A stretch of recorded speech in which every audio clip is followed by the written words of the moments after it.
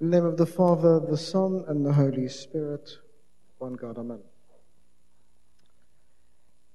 If you haven't already noticed, we have started Lent. And Lent is a beautiful time of the year. I know we all stress about fasting, but I think we actually disadvantage ourselves by only focusing on fasting and traumatizing ourselves with it so much. Because we don't realize that there is a lot more we should be doing. Fasting is not just about the food. Fasting is not just about what we can change in our eating patterns, in our diets, even in our disciplines. Fasting really is a time for recharging. It's a time for preparing. We all know that in our church, fasting always precedes a feast. So whenever we're fasting, it is a preparation period for a feast.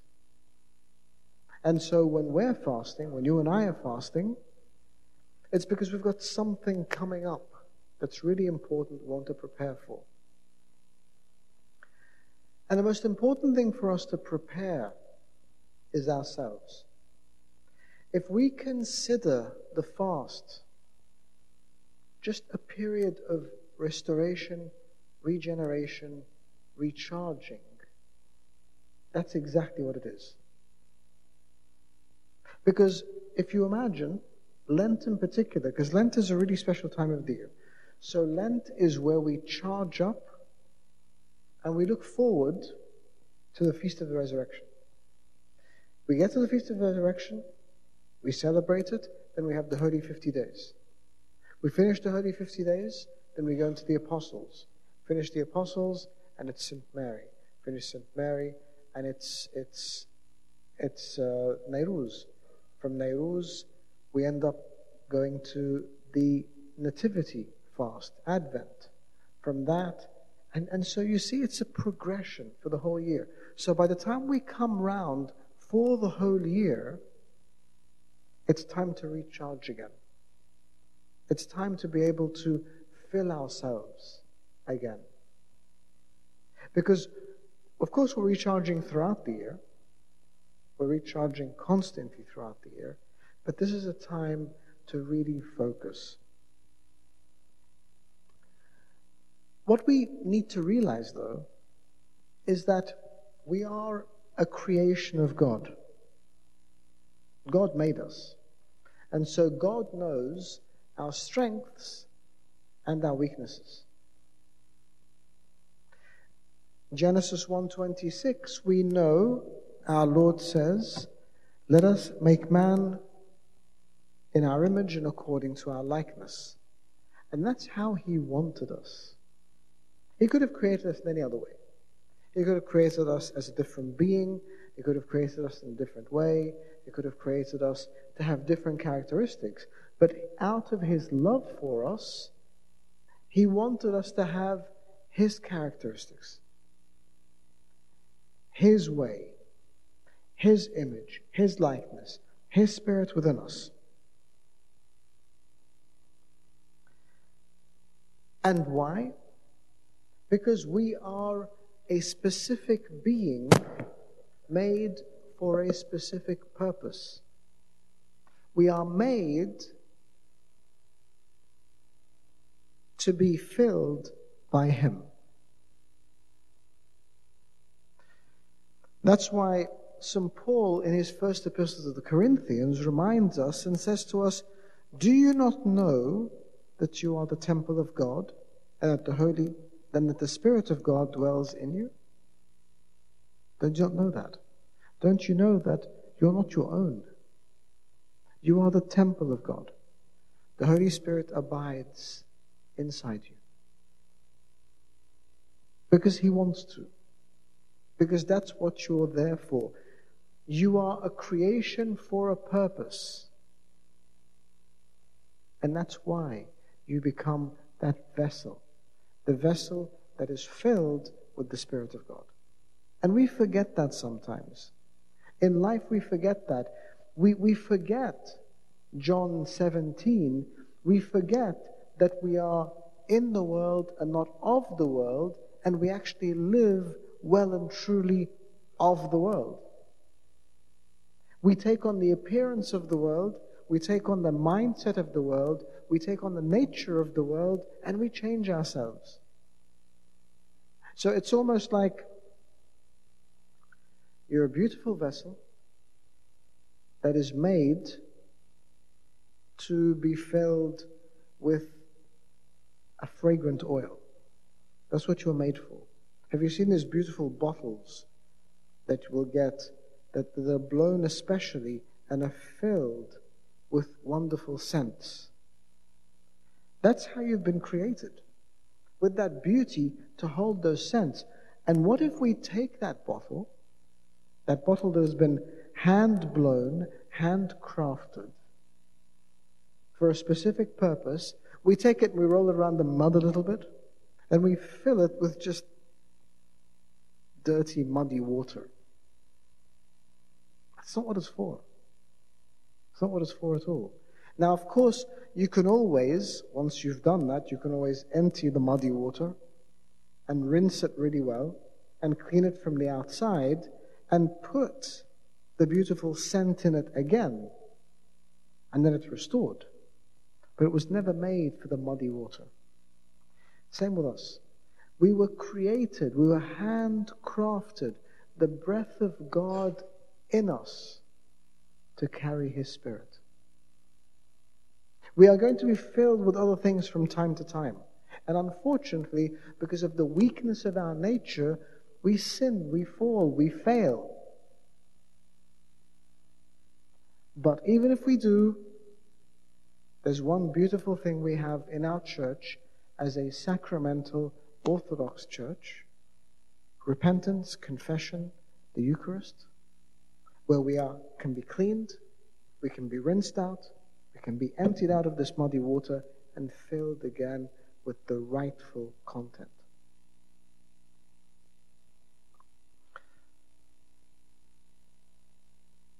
You are a beautiful creation. You know, we don't always see that. People in the world will constantly tell us when and how much we are getting things wrong. All the time. All the time. We're getting things wrong. You're failing. You're falling short of grace. You've made this mistake. You've made that mistake. And it just becomes daunting. No, I don't want to always know my failings.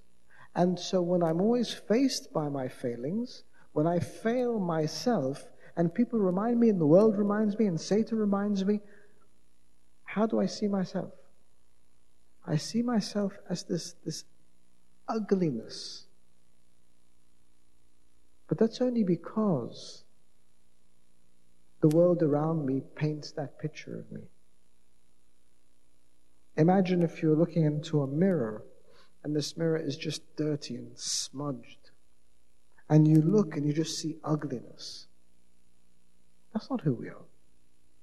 Because Job 10:8 reminds us, in speaking to God, saying, "Your hands have made me and fashioned me." An intricate unity. Your hands have made me and fashioned me. Imagine the hand of God. And I don't mean Maradona. Any football fans here? Soccer fans? Okay, you'll understand. If you don't, Google it. Hand of God.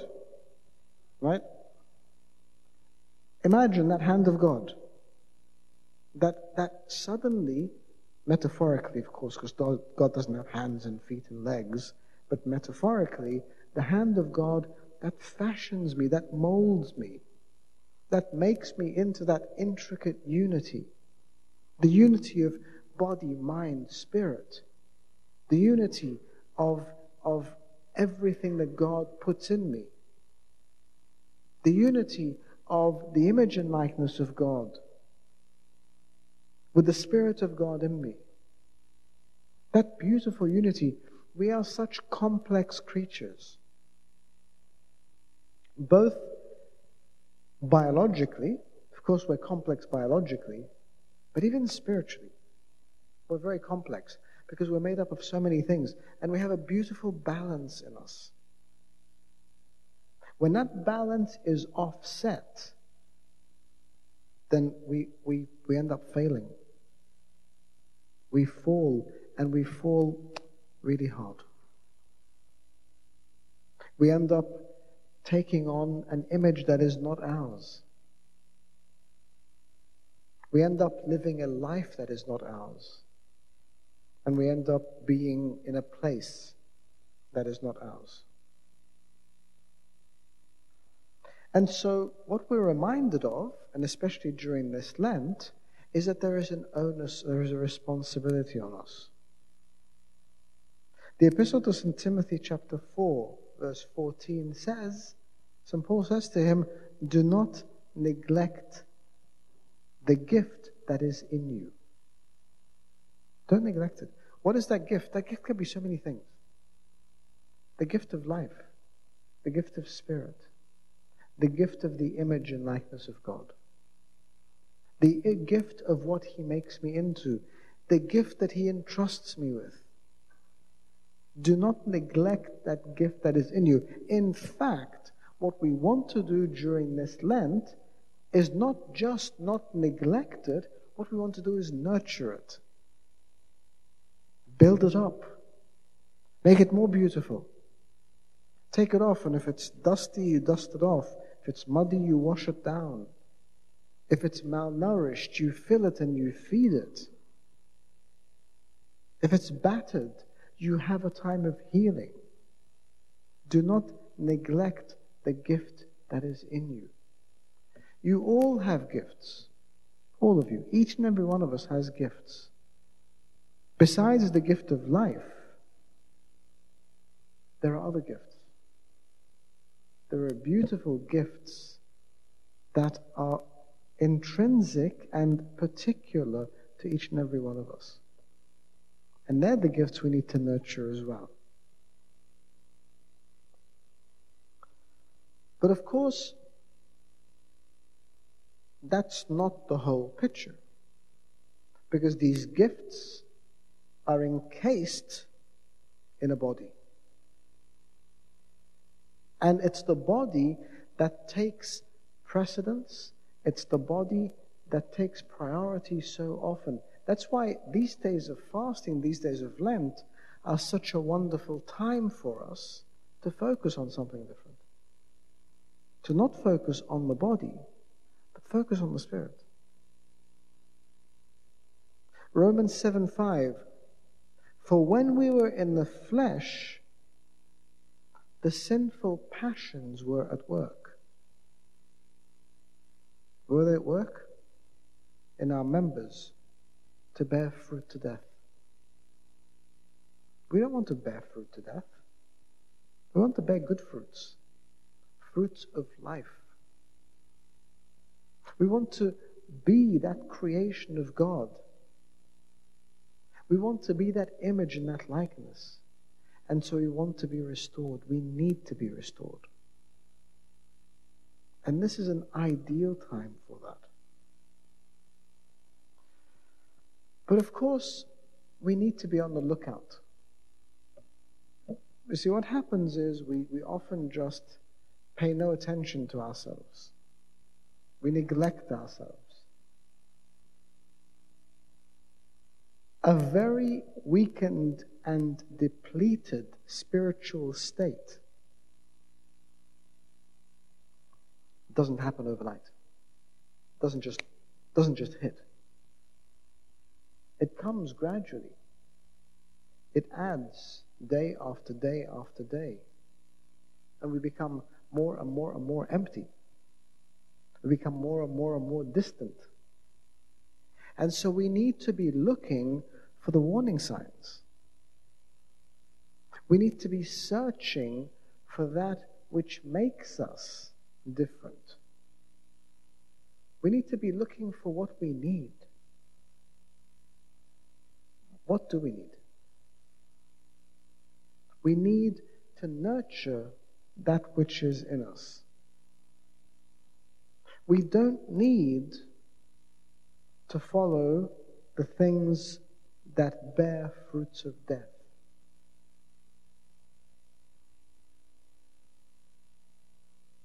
How often do we actively, proactively, actually look for those things that bear fruits of death? And sometimes you work towards them. We need to avoid them. If I were to say to you that a certain input, something you eat, something you drink, is poisoning you, would you continue to take it? And you know what? It's a slow-release poison, so it affects you day after day after day. You don't feel it the first day, you feel it later, and then more, and then more, and more. For instance, something like nicotine, like cigarettes, or something even more drastic. It's something that poisons you gradually. It doesn't just happen. Such also is the state of the Spirit. That is, through life, through pressures, through temptations, through humanity, and through this world we live in, is poisoned gradually. Now, of course, we have some resistance spiritually. So we work on it. We build ourselves. We avoid the complete and utter breakdown. But over time, we're poisoned. We need not to be. And sometimes we don't know. What makes me realize that I'm poisoned? What makes me realize that I'm weakened? What makes me realize that I'm vulnerable? Gospel of St. Matthew, chapter 12, verse 34 says, "Out of the abundance of the heart, the mouth speaks." Out of the abundance of the heart, the mouth speaks. Which means that what comes out of your mouth is indicative of where you are spiritually. Am I gracious? Am I loving? Am I forgiving? Am I gentle? Am I kind? Or am I aggressive? Am I crude? Am I vulgar? Am I angry? Am I resentful? Am I cynical? Those are all indications. You know how you turn around and say, oh, he's a nice person, but his just view of life is a bit skewed. Or she's a nice person, but she just gets angry. Or he's a nice person, but he just can't help himself in what he says. But really, he's got a kind heart. No. Kind hearts speak kind words. Kind hearts speak kind words. And of course, we can all make a mistake. But if it's repetitive and constant, if we just chalk it up to that's the way we are, then we have something very seriously wrong. Because good fruits come out of good trees, good treasures come out of a good heart. And if we realize that there is anything other than that coming out, then we know we've got a problem. We know that if our mouth is speaking this way constantly, and as a matter of identity, then there is something seriously wrong. There's something very, very damaging in that. St. Macarius the Great says to us that Christians put on the Holy Spirit and are at rest. Christians put on the Holy Spirit and are at rest. That's what gives us rest. Putting on the Holy Spirit, being godly, living a righteous life. Because that is our default setting. That's what we're supposed to do. You know, you're at rest when you're in your natural setting. So an engine is at rest when it doesn't need to fight resistance. So a body is at rest when the struggle is least. And that's because we've put on the Holy Spirit. Because He becomes our strength. He becomes the one who fights for us. He becomes the source of grace. He becomes the source of comfort. He becomes the energy, the fuel that we have. He is not an energy, because some people think of the Holy Spirit as an energy. He is God. But imagine God in you, inside you. What does that even look like? What does it mean to have that energy of God, the presence of God, the love of God, the graciousness of God, the purity, all of those things? It means we go back to our position of rest, because that is how we should be. That's well and good to say, but we also must realize that we are only often as good as our surroundings, because we are directly affected by those surroundings. And you sometimes feel it, if you're in good company, people who speak well, speak graciously, that's what you do. The minute you go into other circles, what happens? You speak a different language. You live a different life. You become a different person. Gospel of St. Luke, chapter 11, verse 34, our Lord says to us, the lamp of the body is the eye. Therefore, when your eye is good, your whole body also is full of light. When your eye is bad, your body is full of darkness. It's what we take in and how we take it in. We want to take in light. We want to take in life. We want to take in power. We want to take in victory. We don't want to take in darkness and sin and death. Who wants to take that in? Well, we may not want to, but we end up doing it. And sometimes we do it because there's nothing else to do. Sometimes we do it because we choose to do it. We would prefer to take in darkness and sinfulness and death, because that's the state of mind we're in. We become rebellious. We rebel against God. We become like the children of Israel, who once Moses goes up to receive the commandment, they decide they're going to make themselves a new god. And they fashion this god out of their gold. They give up their most prized possessions. They sacrifice so much to make a god, a false god, but a god that they want to worship intentionally, proactively, in their own choice. No one forced them. It's their choice. And often we do the same.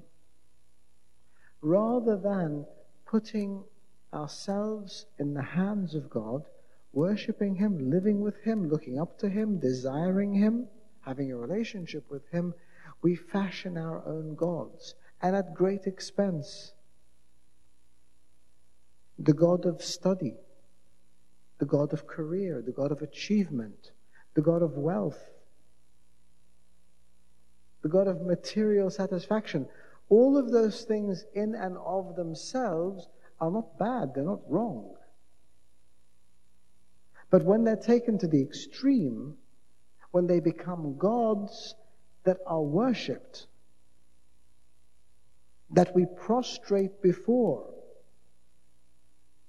that we sacrifice to, when that happens, then we know we're in a different place. We know that we need to be restored and returned. Because we know that, again, the words of our Lord in Matthew 12:33, either make the tree good and its fruits good, or else make the tree bad and its fruits bad. We need to make our tree good so our fruits are good. We need to be nourished with goodness. I don't know if you know this, but trees are directly affected by what they take in through their roots. So I remember in the monastery, there were some monasteries that would dig their own wells, and some of those wells, the water would be very minerally, lots of mineral salts. And the fruits, and that's why we only grow lemons, for instance, because the lemon is already salty. And sometimes you taste that salt.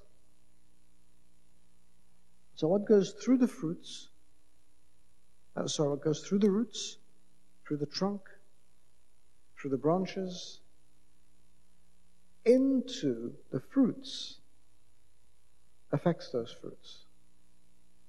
Likewise, what do we take through our roots? Do we take goodness? Do we take sweetness? Do we take the sweetness of God? Or do we take bitterness of the world? And be assured that whatever fruits you have, because of course there are two components of fruits: what they look like, what they taste like. Right? Sometimes they look okay, they look fine. You know, you buy fruit, you go and you see this beautiful, big, shiny fruit, and you taste it, and it's just nothing. There's no taste. So we don't want to be the big fruit that's shiny and beautiful but has no taste, or the withered, old, depleted fruit that's also rotten. We want to be the fruit that is nurtured, that is fed by the goodness of God. We want to be the fruit that only He can produce with His goodness. And that means we need to be careful. What are we taking? We're taking things from around us, the environment around us, the people around us, the dynamics around us.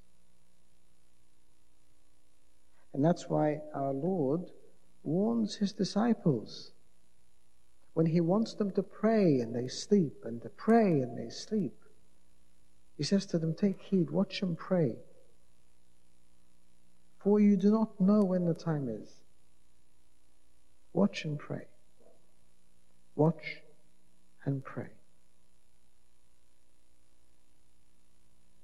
And there are two components there. That's what we're doing during Lent. We are watching and praying. To watch is to look out for God. To look for Him, to seek Him, to find Him, to engage with Him. Watch. But also in the midst of that, you pray. Pray in engaging in the relationship. In telling Him what we want, what we need, what we're wary about, what we fear, what concerns us. Pray for everything. Pray unceasingly. Let your petitions be known to God. All of them. I assure you that God is not like me at all. Because if you tell me something silly, I could laugh at you. But for God, there is nothing silly. There is no silly prayer. There is no ridiculous request. He doesn't look at us and say, oh, really? Seriously? You want me to do that for you? Are you kidding? No. He says, ask, seek, knock, unconditionally, completely unconditionally. But do those things, because in them you will be answered, you will find, and the door will be opened. But do them. Take heed, watch and pray, for you do not know when the time is. When is the time? When is the Master coming? When is the world ending? When is my life ending? All of those things. We spend so much time trying to calculate them. And people tell you it's this year and that year. Our Lord was very precise. He said, when they come and tell you the Lord is coming from here and from there, don't listen to them. No one knows. We're just waiting for Him. We're waiting for Him to come. And we're waiting for Him because we love Him and we want Him.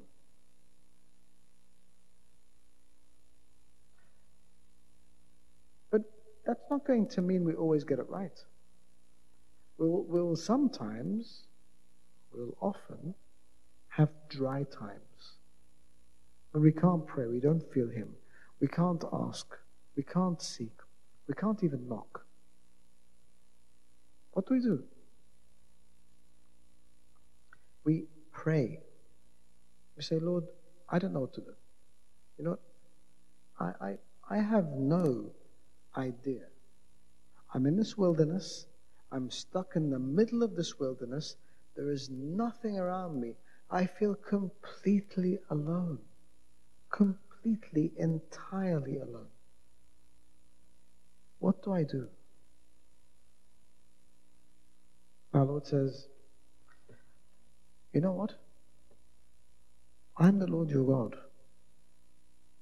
For me, nothing is impossible. If you think you're lost, if you think you're alone, wait. And then we read Isaiah 43:19. Behold, I will do a new thing. Now it shall spring forth. Shall you not know it? I will even make a road in the wilderness and rivers in the desert.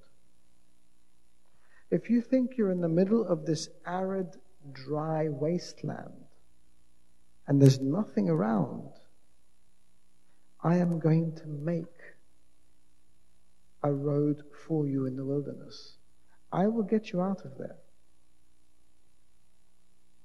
I won't physically come by helicopter and pick you up and put you out, but I'm going to create this beautiful road for you that takes you out of the wilderness. I'm going to change the wilderness. What's wilderness? Wilderness is a place, what's desert? It's a place that has no water. I will change that place. I will put a river in the middle of it. So it's no longer desert. But that water is for you. Because you need it. Because you need me. Why do we need to look after our spirits? Why is Lent important? Why is prayer important? Fasting important? Why do we have to look after ourselves? Back to Corinthians, 1 Corinthians 6:19. Do you not know that your body is a temple of the Holy Spirit who is in you, whom you have from God? You are not your own. You're not your own. You have your life on loan. You're entrusted with it.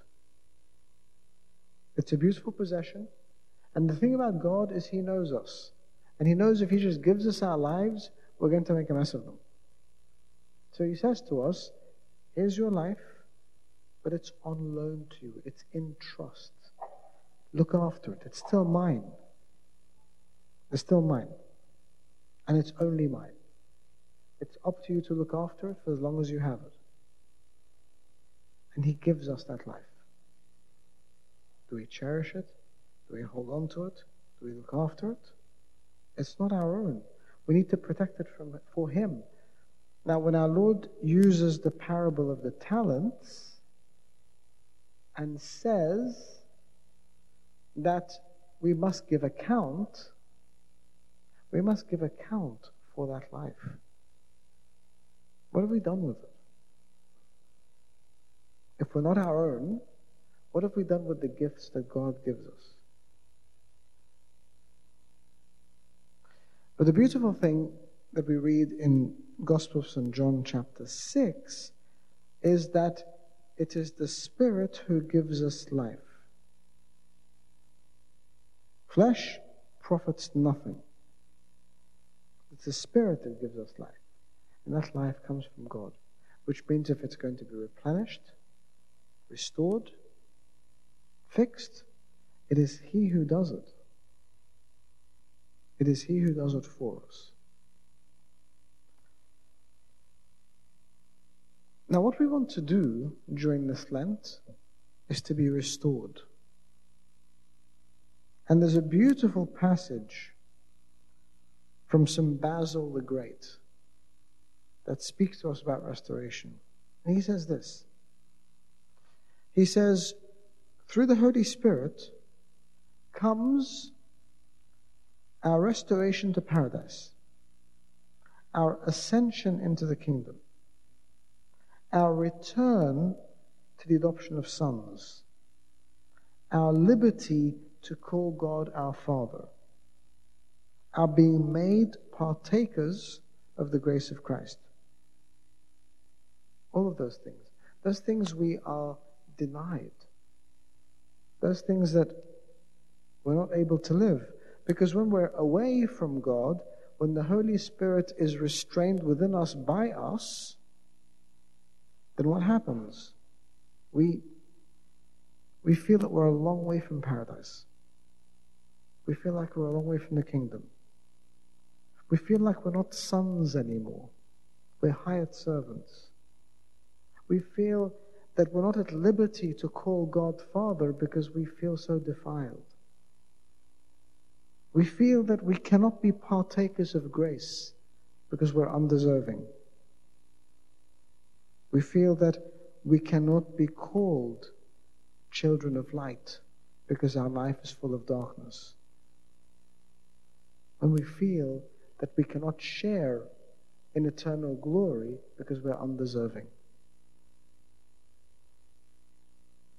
But St. Basil says to us, if we are restored through the Holy Spirit who is in us, we're restored to paradise, we're ascended to the kingdom, we're returned to the adoption of sons, we're free to call God Father, we're made partakers of the grace of Christ, we are called children of light. And we share in eternal glory. It fixes all of that. Our presence with Him fixes all of that. He goes on to say, in a word, our being is brought into a state of all fullness of blessing. We're restored to that state of all fullness of blessing. Where? He says, both in this world and in the world to come. Both. Our spiritual life, our life of satisfaction, is not just about the world to come. Because what we do say, we'll suffer here, but we'll have a great time in the kingdom. God wants us to enjoy both. Yes, we'll have tribulation, but be of good cheer, I've overcome. Yes, you'll find trials and tribulations and come before rulers, but I will give you word. You are my disciples. God wants us to be joyful here.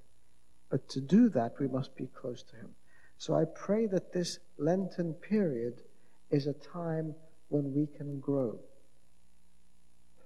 Foster all of these things. Develop what we need to develop. Exist and abide in God. Be restored to all that heavenly and holy blessing, and be able to live the joy and the resurrection that we are preparing for in the feast that will come at the end of this fast. A reminder that although we go through this and we walk the path of the passions of our Lord during Holy Week, and we share in the pain of Good Friday, that all of that is looking towards the glory, the blessing, and the victory of the resurrection that we celebrate. And glory be to God forever. Amen.